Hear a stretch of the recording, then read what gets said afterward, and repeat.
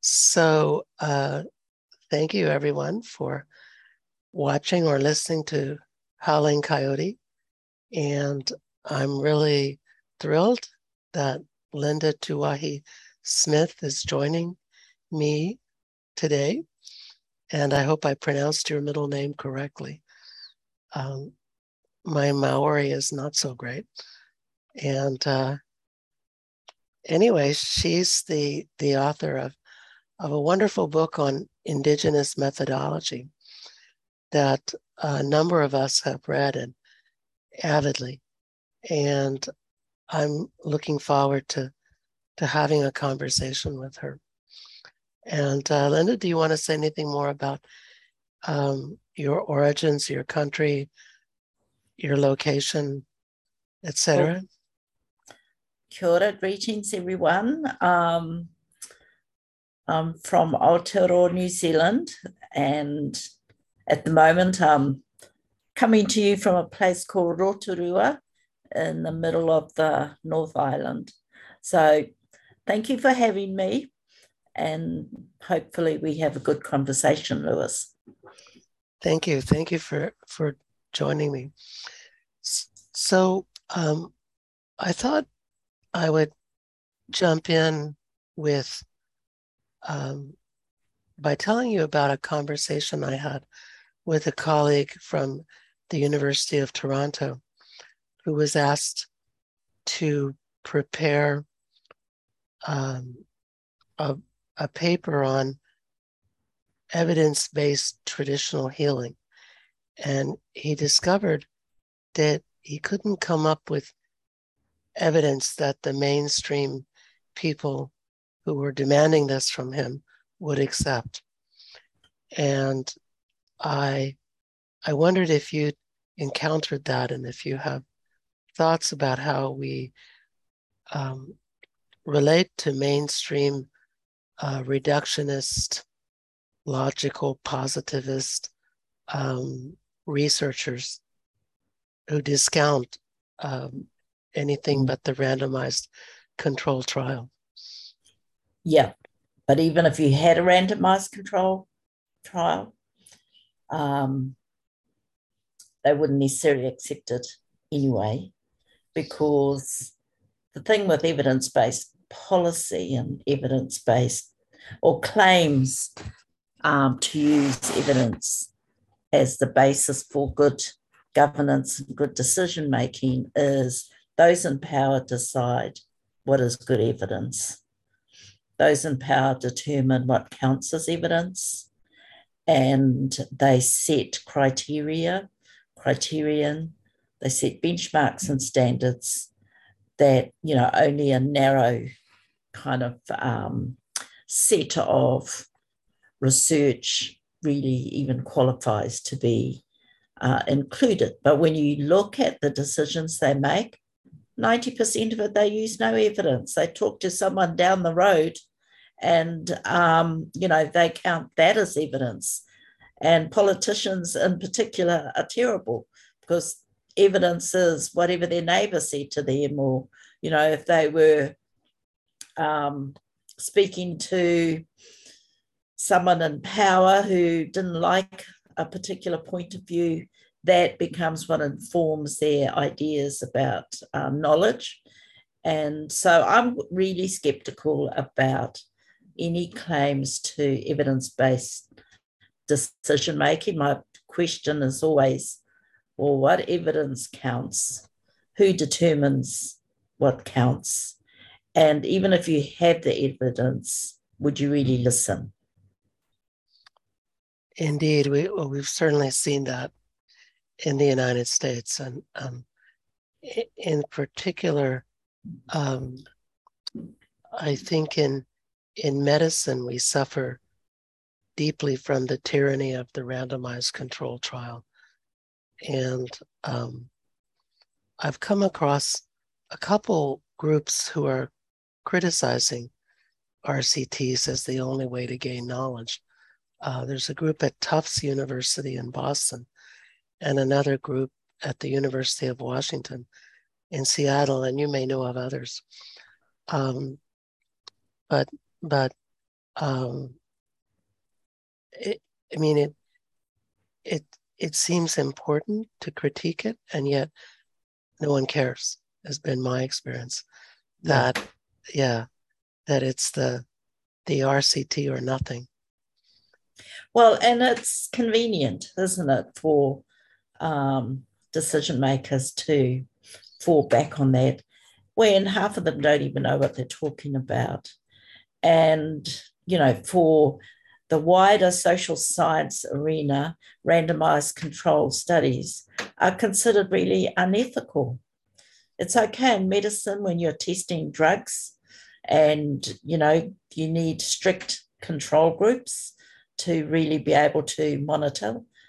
But for so much of social policy, you can't do that to people.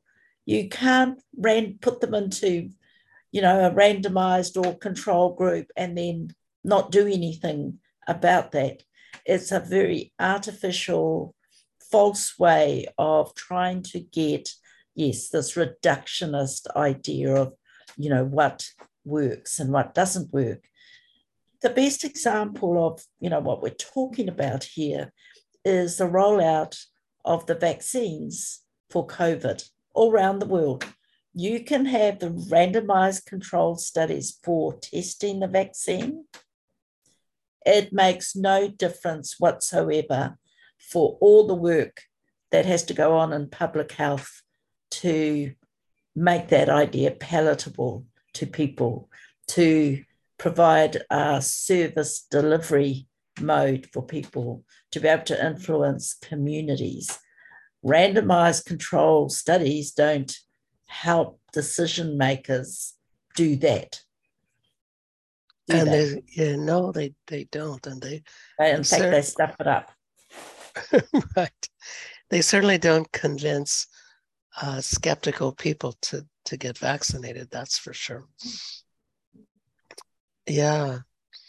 I remember there was a period of time before I gave up on getting funding for this particular project, in which I was trying to get government funding to look at traditional healers.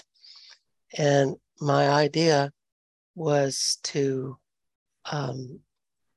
take a group of relatively homogeneous people with a condition.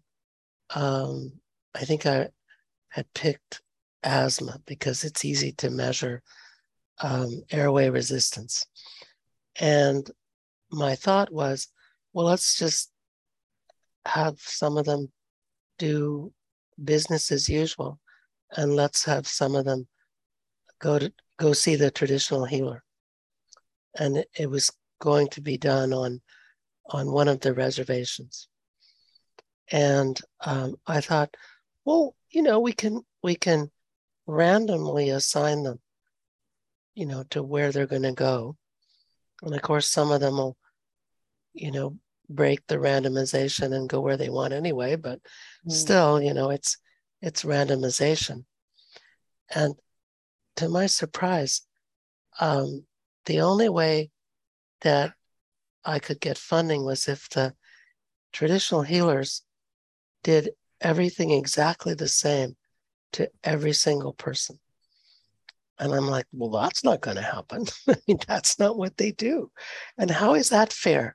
To tie their hands behind their back and then compare what they can do with their hands tied behind their back to business as usual. And, I never convinced the study group that my idea had any validity. And it was as if, it was two cultures completely not communicating. Yeah, and yeah, we do have to be very careful about agreeing for our knowledge to be put under those constraints or put in those boxes, because that reduces their efficacy and their power and their specialness, because they're not commensurate. They're not a medicine in the traditional Western medicine kind of or treatment.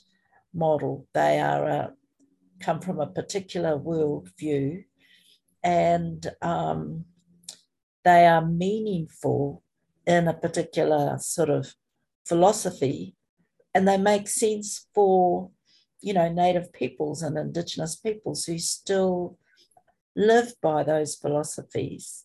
So, I mean, we've had that here in New Zealand as well, where, all sorts of different tests were devised to see whether it works or doesn't work.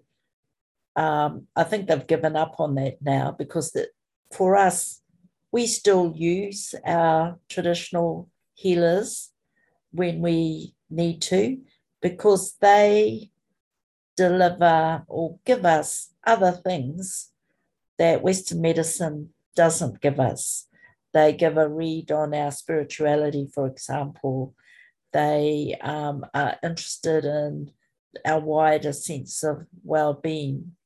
And they have a greater responsibility to us in terms of their relationship with us, or our relationship with them as well. So it is a struggle often in the Indigenous knowledge space to even try to conform and fit into these sort of medical modes of knowledge, and Western medical modes in particular. And in a way, those modes do harm. They do harm to us and our belief systems, and they do harm to our knowledge. So I think we've got to be very cautious about where we engage in those systems and where we try and do research in those spaces, and where we choose maybe not to. There's enormous value in looking and trying to do both. I mean, that's what our researchers and practitioners are trying to do, is, they use science when they need to, and they use Indigenous knowledge when they need to. And they often try and do those in single research projects. And, we talk about it as this interface of Indigenous knowledge and science. And there's a lot of research that's happening in that space for us. Yes, and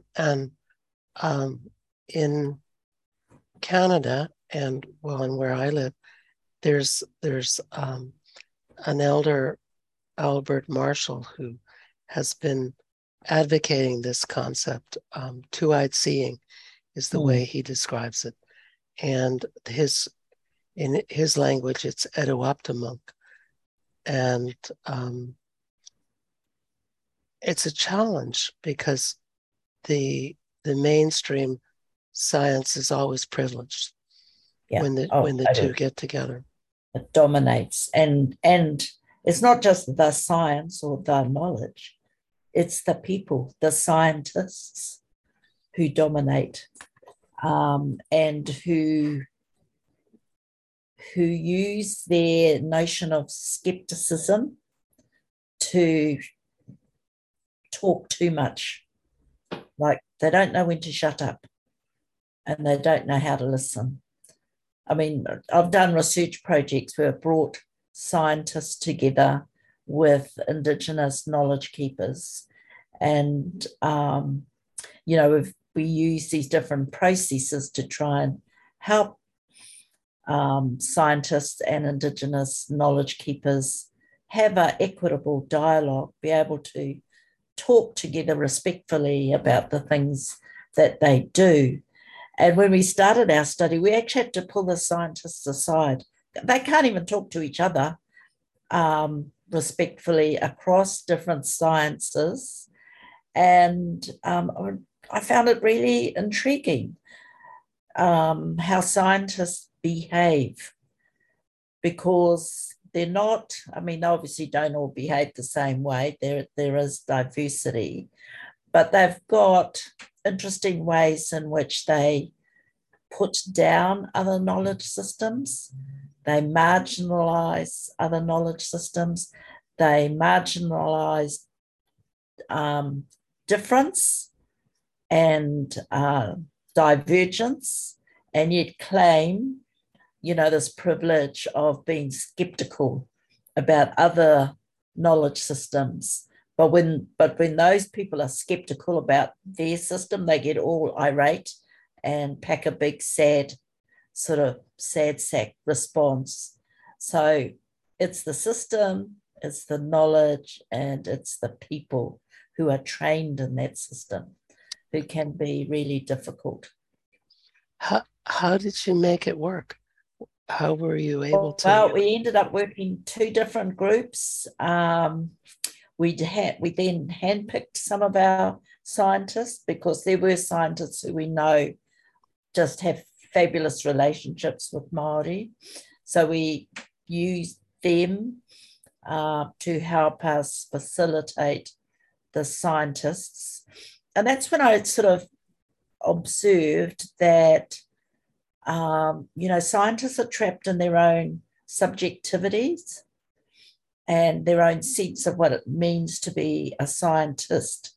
And it's a very privileged position that they give themselves, in the way they describe themselves. But what we witnessed in our study is it doesn't hold up even when they talk to other scientists who are in different disciplines.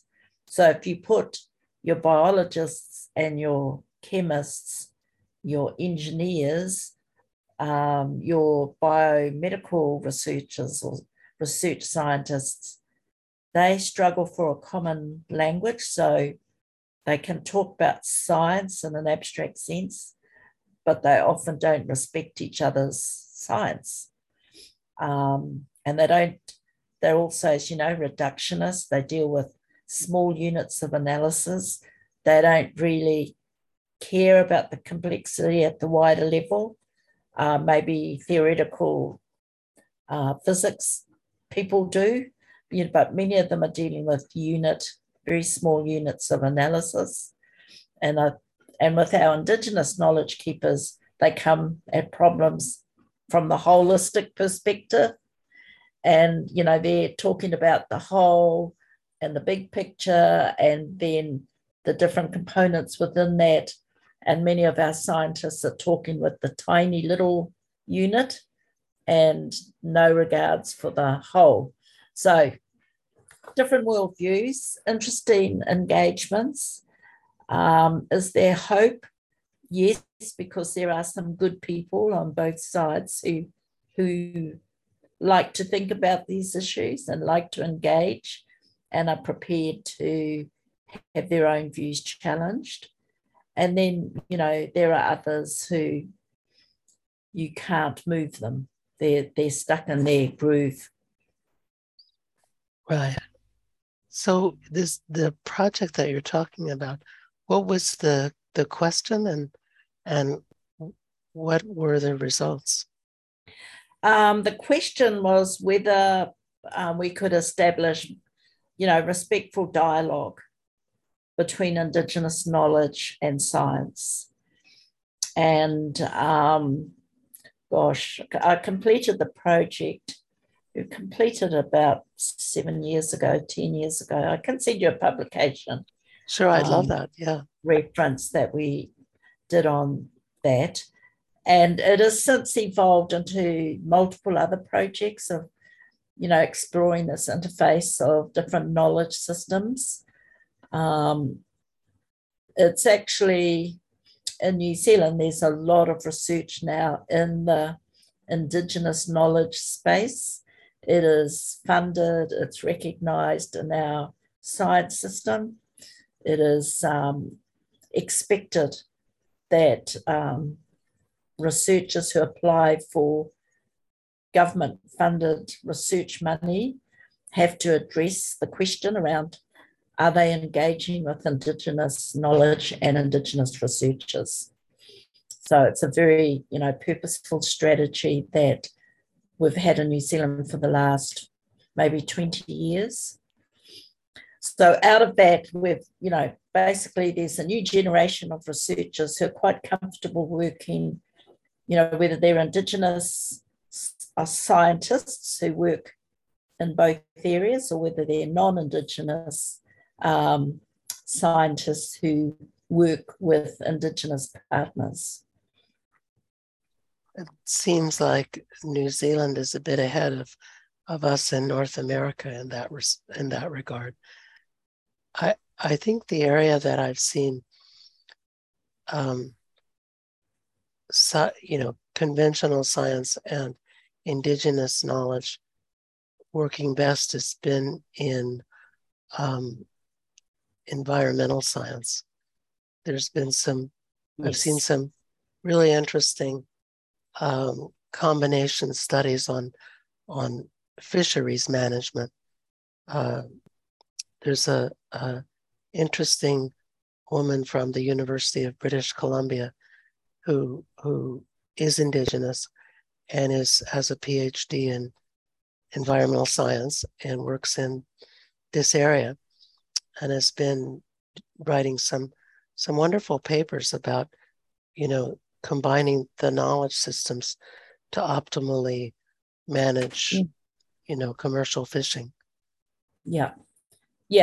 Environmental science is very strong in this area of working with Indigenous knowledge. They've been doing that for decades and getting better at doing it. And also, there are more native people who are environmental scientists who can bridge both worlds. And that's certainly the case with us. And there's the fisheries, there's the marine science, there's forestry science, there's ecology, and waterways, all the things that really are very, very important to Indigenous communities, our environment, our lands, our waterways, our animals. Right. And it seems like the area that lags the most in this sort of integration is health or medicine.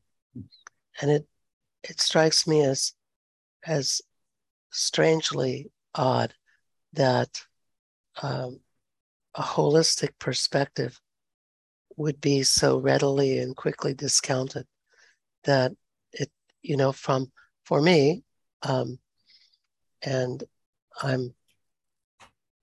my ancestors are both Indigenous North Americans and also Europeans, so I'm a mix. But for me, it seems so obvious that everything about the way you live and where you live and how you live affects your health. And that creating health is about finding harmony and balance, which would be the traditional Indigenous perspective, and not going right away to medication, to the biochemical approach. Right. Well, I think clinical trials for pharmaceuticals are a specific sub-branch of medicine, and there's a wider range of sort of biomedical and public health research in which there is a lot of scope to work more with Indigenous communities and Indigenous knowledge. I know in molecular biology, for example, there have been studies around different cancers and families that run in families where, once again here, scientists have worked with specific Maori communities and have been able to establish the familial relationships, for example, around certain kinds of stomach cancers that have then led to being able to identify or develop a test that has helped communities or people can choose whether they want to find out whether they have that gene.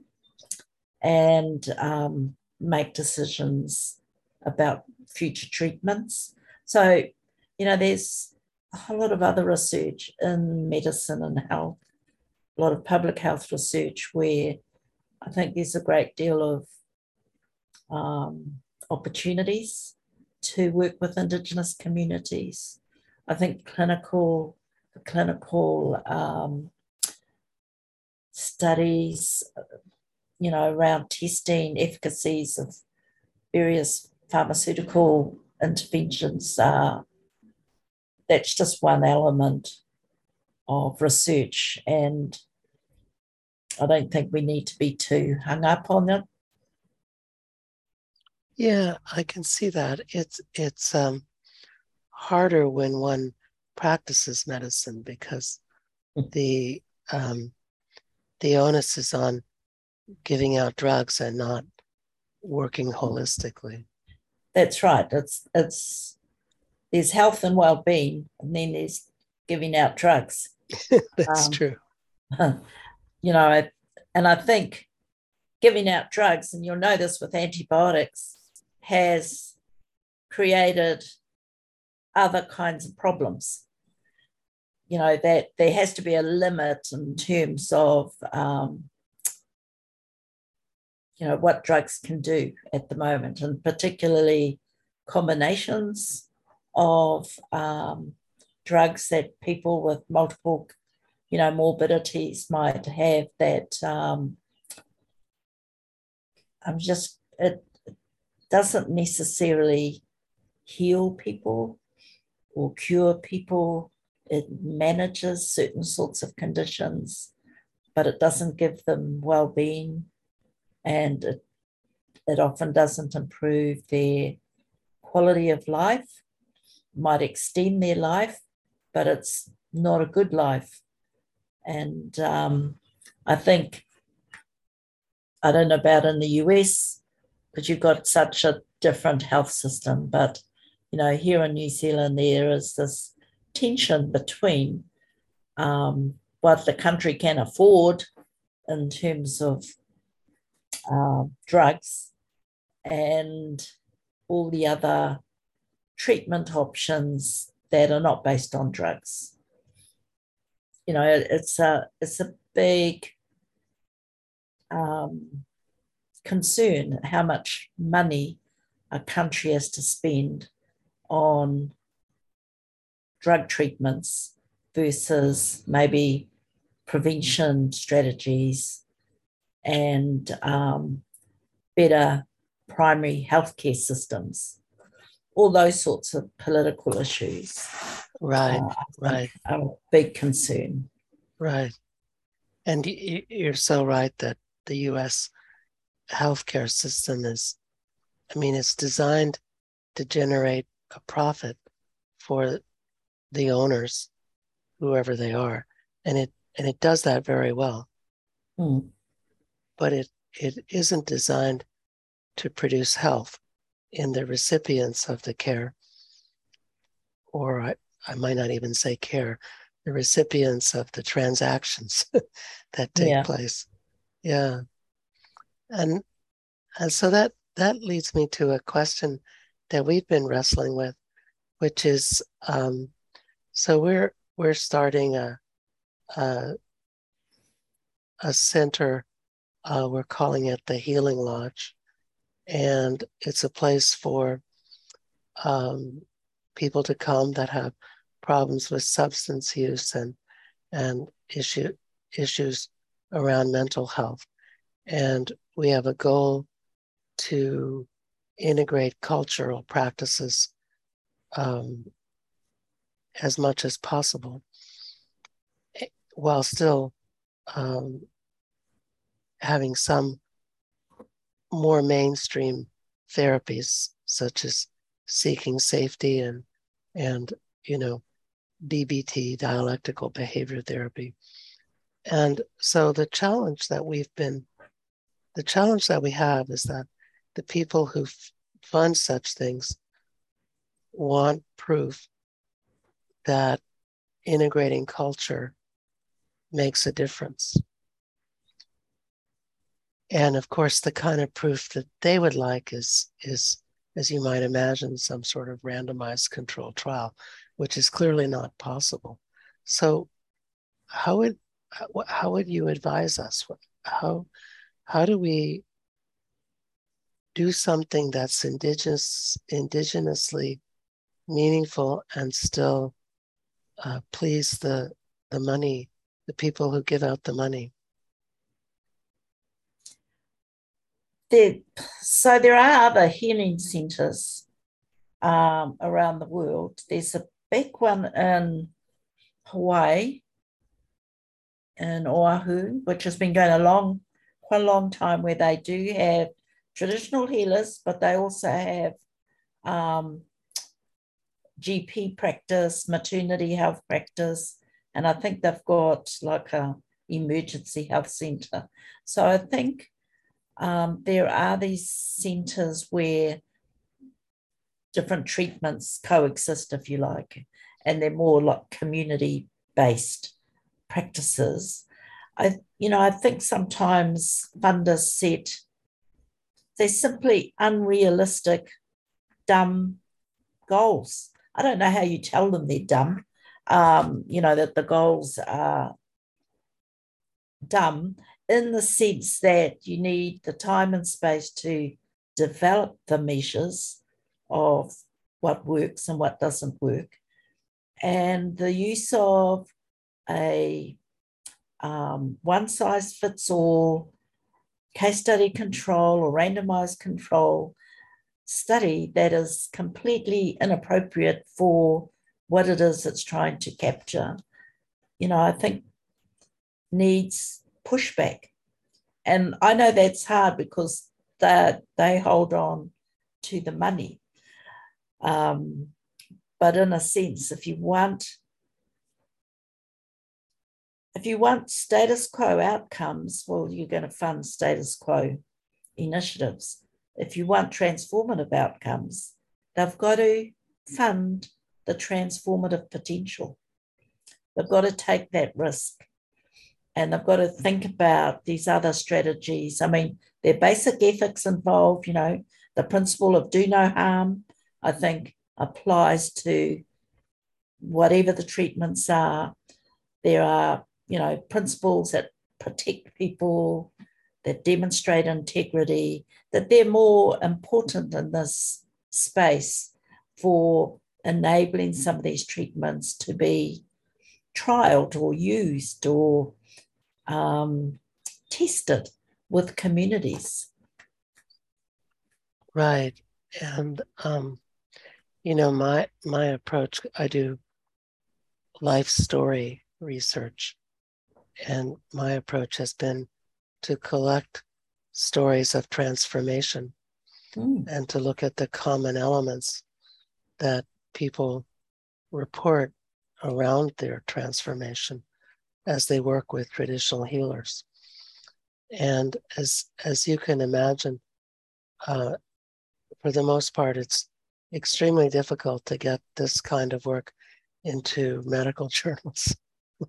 Just doesn't happen. And yet, to me, it seems quite powerful, the voices of the people themselves and how they see what's shifted in their lives and their explanations for what brought it about. And yet it's to the mainstream to the mainstream of the profession from which I come, it's completely meaningless drivel. Just doesn't. And that's anything. what we're up against. That's a reality, if you like, of power and colonialism, settler colonialism. The amazing thing is, Indigenous communities persist, and there is something powerful in healing approaches that I think appeal to our people.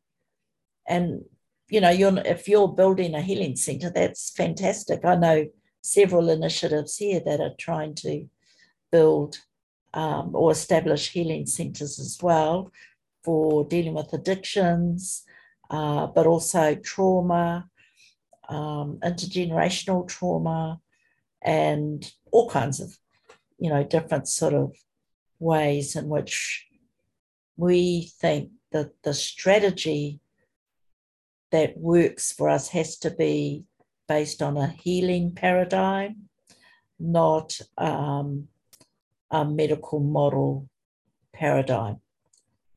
Because the medical model paradigm is not about healing, might be about fixing people up, but, healing to us is holistic.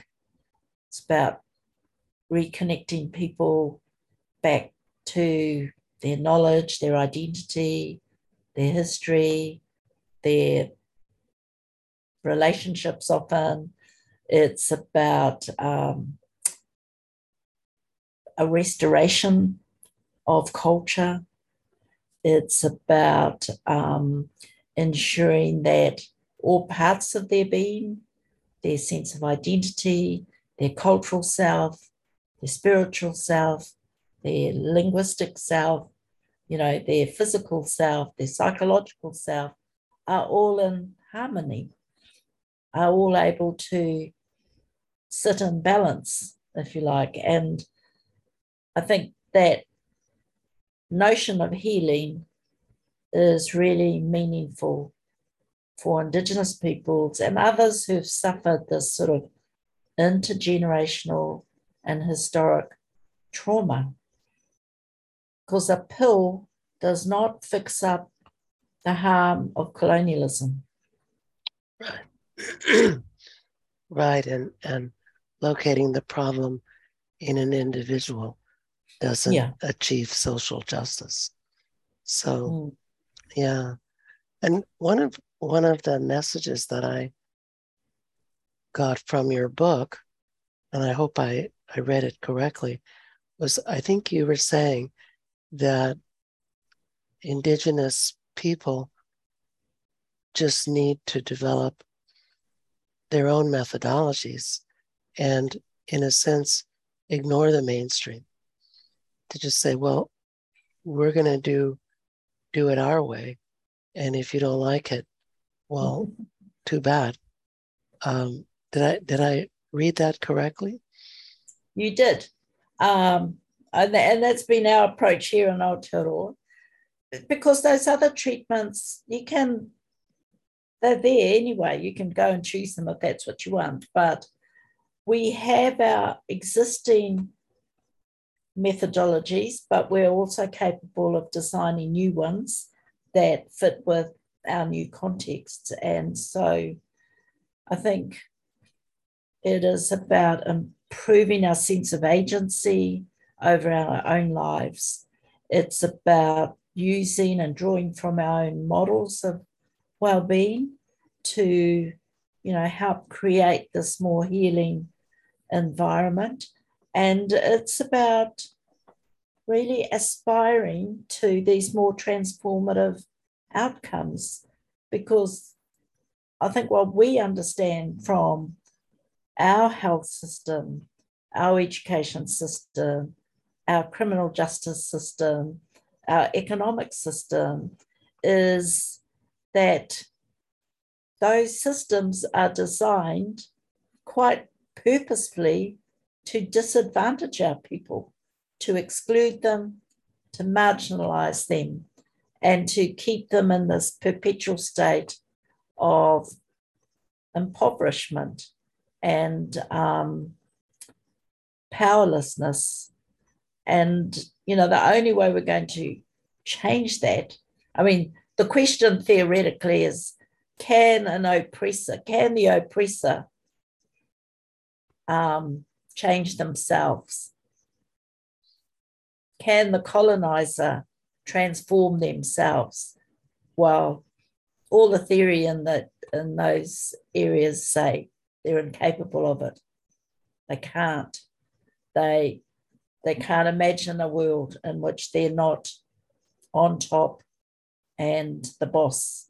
or the dominant force. So, that does then beg the question as to what then do colonized groups, marginalized groups, oppressed groups have to do. And, the general theoretical response from, a range of writers is, we have to free ourselves. And we have to do that work to liberate ourselves, to exercise agency, and to have some belief, like especially for Native peoples, Indigenous peoples, to recover our belief in ourselves, our belief in our people, our belief in, the good things about our philosophies, because they weren't all bad and terrible. We lived, and, Native Americans lived on that continent for hundreds and hundreds and hundreds of years. You're in Australia, where the research says there have been Aboriginal people there for 60,000 years who lived well, who flourished.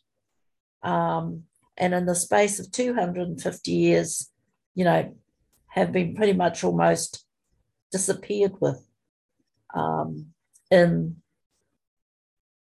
a settler colonial society. So no one else can do that work. That's the thing.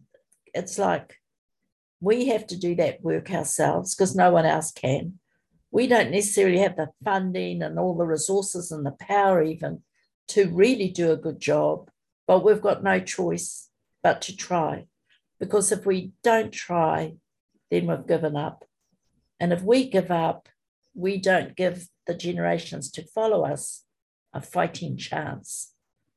We lock them out of knowledge and hope, and we make their ancestral knowledge even more distant and more difficult to reclaim.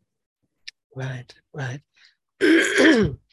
and that's one of the exciting things about where I work, which is Wabanaki Public Health and Wellness, is that our leader, Lisa Sakabason, has been raising money independently of the government, so that she's creating these programs that exist whether the government funds them or not. And I think that's really exciting, because at the conference that I'm attending here in Melbourne, in the Indigenous parts of the program, one of the recurrent themes was, well, when is the government going to help us? I thought, well, maybe they're not going to help you. Come meet our fearless leader who's doing it without the help of government. That's right. That sounds fantastic. And, in the end, government will come to you because they can't answer these questions either. So I think, I would encourage you just to believe in yourselves and do what you can. In the end, the evidence is in the work that you do, and that attracts support. So, on a slightly different topic, could you tell us about a new methodology that you've been involved in developing in the course of your work? Oh, that's an interesting question. There's always new methodologies or new ways of doing things and thinking about things. What I would say first and foremost, as a researcher trained mostly in the education, social science space, is how we frame our research questions is really, really important, because that then frames our methodologies, our theories, and our methods. And if we get the framing off or get the framing wrong, then everything else that follows, is also going to be off center or not work. So with my own students, I spend a lot of time on having them sort of think really deeply about their research question, examining it for, is it, simple things. Is it deficit oriented? Is it victim blaming? Is it sort of, helicopter research, fly in, exploit, fly out? Sort of thinking about all these types of research that we know from research, that has been done to Indigenous peoples. And it's really important we don't reproduce that unknowingly, unconsciously. So there are ways to examine our questions and to think about, what we're asking and what our assumptions are, which is what I think good social science research needs to do. And then, when we come to the methodologies, and we're not unique in this. I want to say, I'm not unique in this. Feminist scholars, Black American, African American scholars have all been sort of working for these methodologies that in the end work. I mean, that's the test of them. If you need people to speak to you, then what are the contexts in which they will speak to you? And how does that context shape their voice? And, everyone these days seem to want to gather voice, whether it's young people's voices, elders' voices, marginalized voices, Indigenous voices. And, once again, it's like, well, what do you mean? What do you mean by voices? How are you going to interpret those voices? Like, who are you to interpret those voices? What makes you competent to even hear those voices, let alone analyze them and interpret them?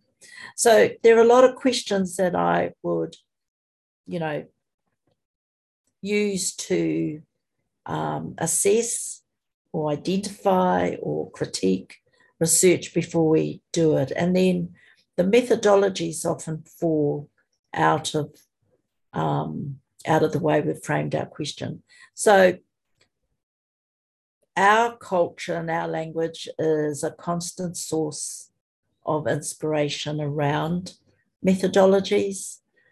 You would have heard about, I think feminists talk about kitchen table methodologies because that's often where women are most likely to speak and be open.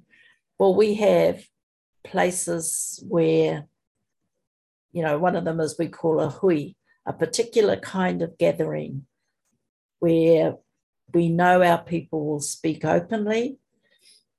There's still power relations in that space, but our own cultural protocols mediate those relations of power to ensure, that everyone gets to have a voice in that particular environment. We have other cultural protocols for deeper conversations that, require more thoughtfulness, that maybe require people over quite a long course of time being able to express their ideas. Yeah. So, I think our cultures are rich with methodologies that we can use in research. Can you give us an example of a recent project that maybe you've supervised with a graduate student?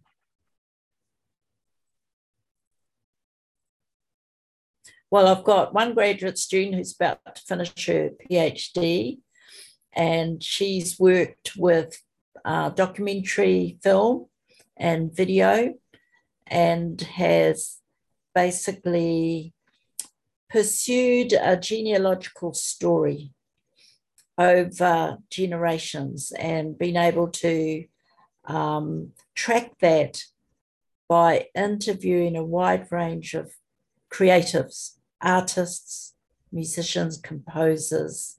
And so she's interviewed them all, filmed them all, written children's stories or written stories to reflect back two children who she's then worked with for them to interpret those stories.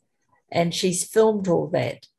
And, she can sort of show this narrative about their identity as it's crossed from one generation to the next generation to the next generation as a consistent story with these themes, these enduring motifs, enduring themes. And her methodology is, partly built into her creativity, her creative practice, but it's also very much based on the fact she's a fluent Maori language speaker. She's been able to work and interview elders in the Maori language, and she's been able to get them to agree to be filmed and recorded. And then she's been able to observe them in traditional gatherings.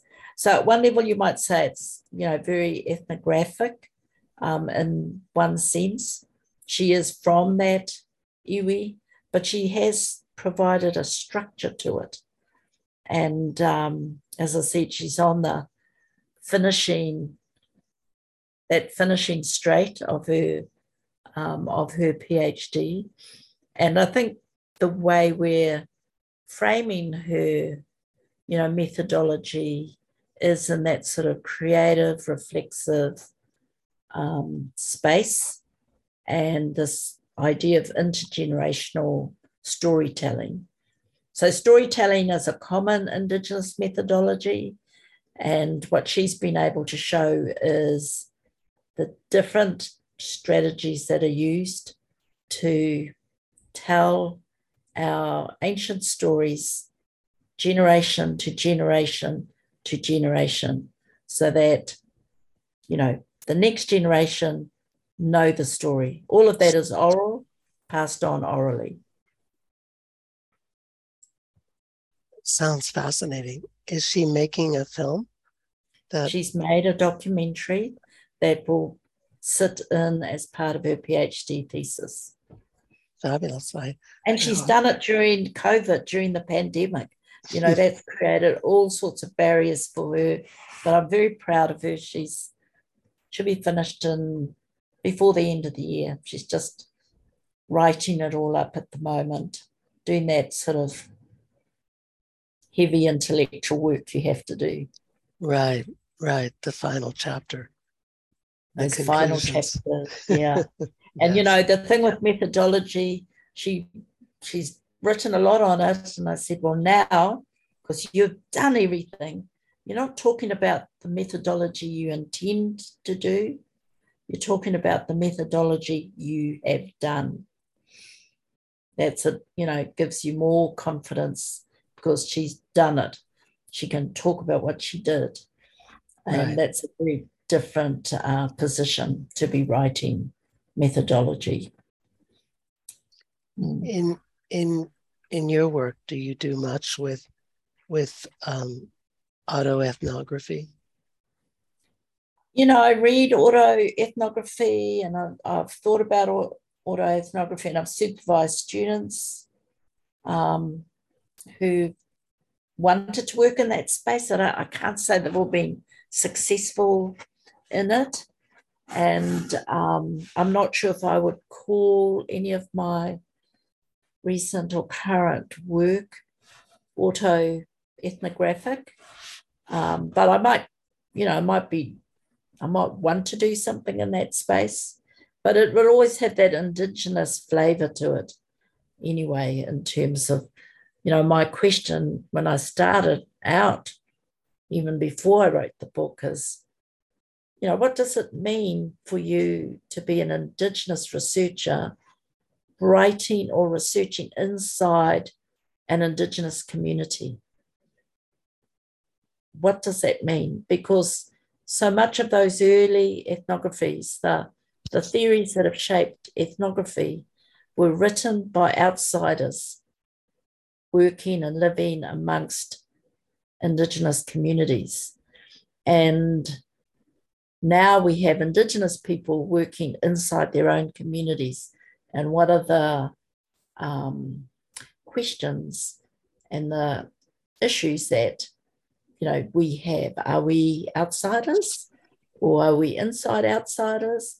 Are we partially insiders? What are the ethics that govern our behaviors? What if one of our, aunties tells us something we don't want to include in our research? Do we pretend she didn't say it? Do we edit? Those are really powerful ethical questions that I think we grapple with, and we have to grapple with. And I can certainly relate to the experience of having gone away and become educated, and that sense of coming back in a never quite fit in the same way again experience. Yeah. And we're all changed. Mm-hmm. We're all changed by our different experiences, and going home is always an interesting experience as well. But there's no perfect ethnographer. There's no perfect researcher. There's humans who do this work, and I think it's how do we think about that in ethical ways and in ways that position ourselves honestly, so those who read our work kind of get a good sense of what it is we're trying to describe. Yeah, and I think it wasn't Malinowski who tried to argue that it's only someone from outside can be objective, as if there is such a thing as objective, as if it even exists. And I think he poisoned the field of ethnography for years to come. Well, he shaped that field, yeah, absolutely. And of course, they believed they made no impact on the societies that they lived with. And that's also that term going native, that they were able to pretend to go native and live like natives and observe native people and have no impact, which is just rubbish. They had huge impact, and it's why a lot of Indigenous peoples are suspicious of researchers, because they were intrusive and they were often unethical, and they stole our stories. Well, and so often the goal was to get a book out, to publish a book. And to get recognized and promoted and employed, so the whole politics of being a top researcher is another whole nother thing. But I think Indigenous communities now are very much aware of all of that, and much more suspicious or guarded about researchers. They make our jobs really hard, because now we get really scrutinized and asked all sorts of critical questions about what we want to do, why do we want to do it, who owns it, who benefits from it, who are you, what position do you take?